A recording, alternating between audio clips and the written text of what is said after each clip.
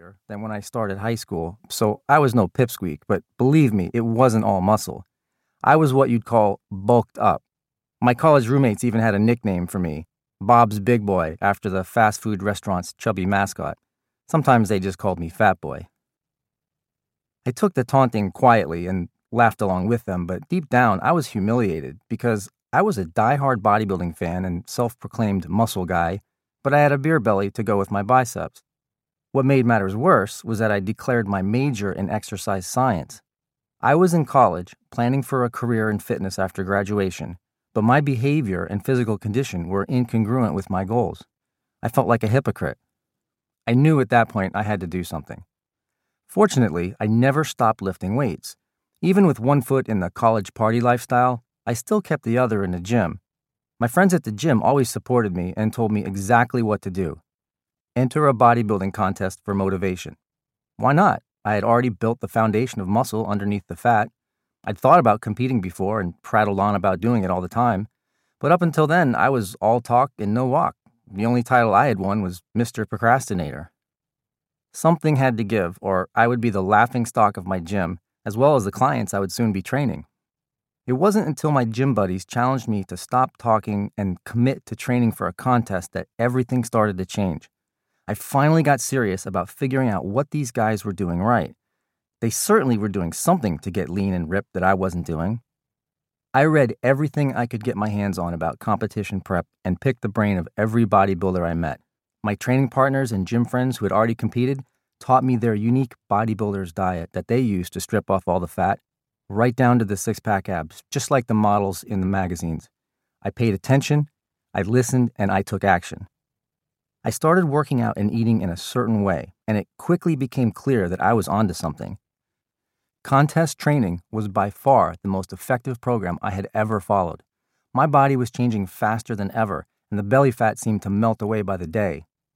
I came to some realizations about my past mistakes. First, I knew I'd been missing a major piece of the puzzle.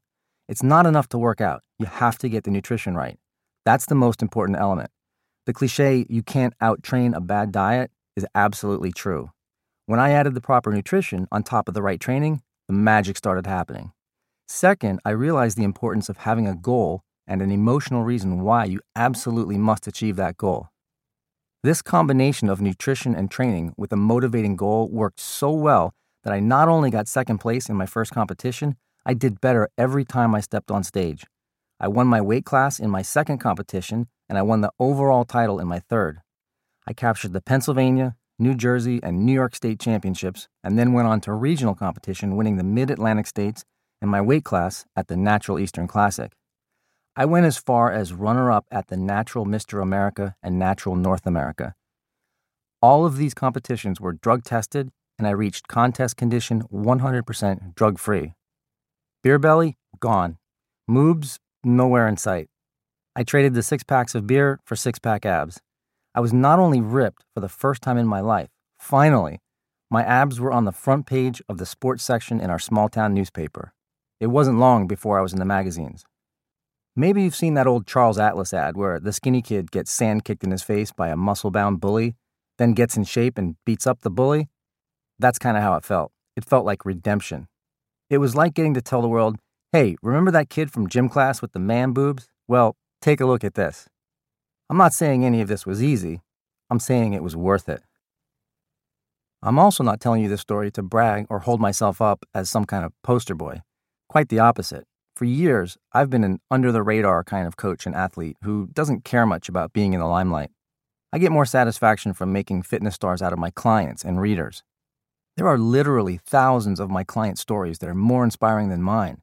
Stories from ordinary men and women who have no interest in entering a bodybuilding contest, yet use this same bodybuilder science to achieve their own personal goals with massive success. I've always loved seeing other people succeed, so immediately after graduating, armed with a degree, 2 certifications, and 8 years of experience training myself, I dove headfirst into my career training others. I worked with hundreds of men and women one-on-one in the gym.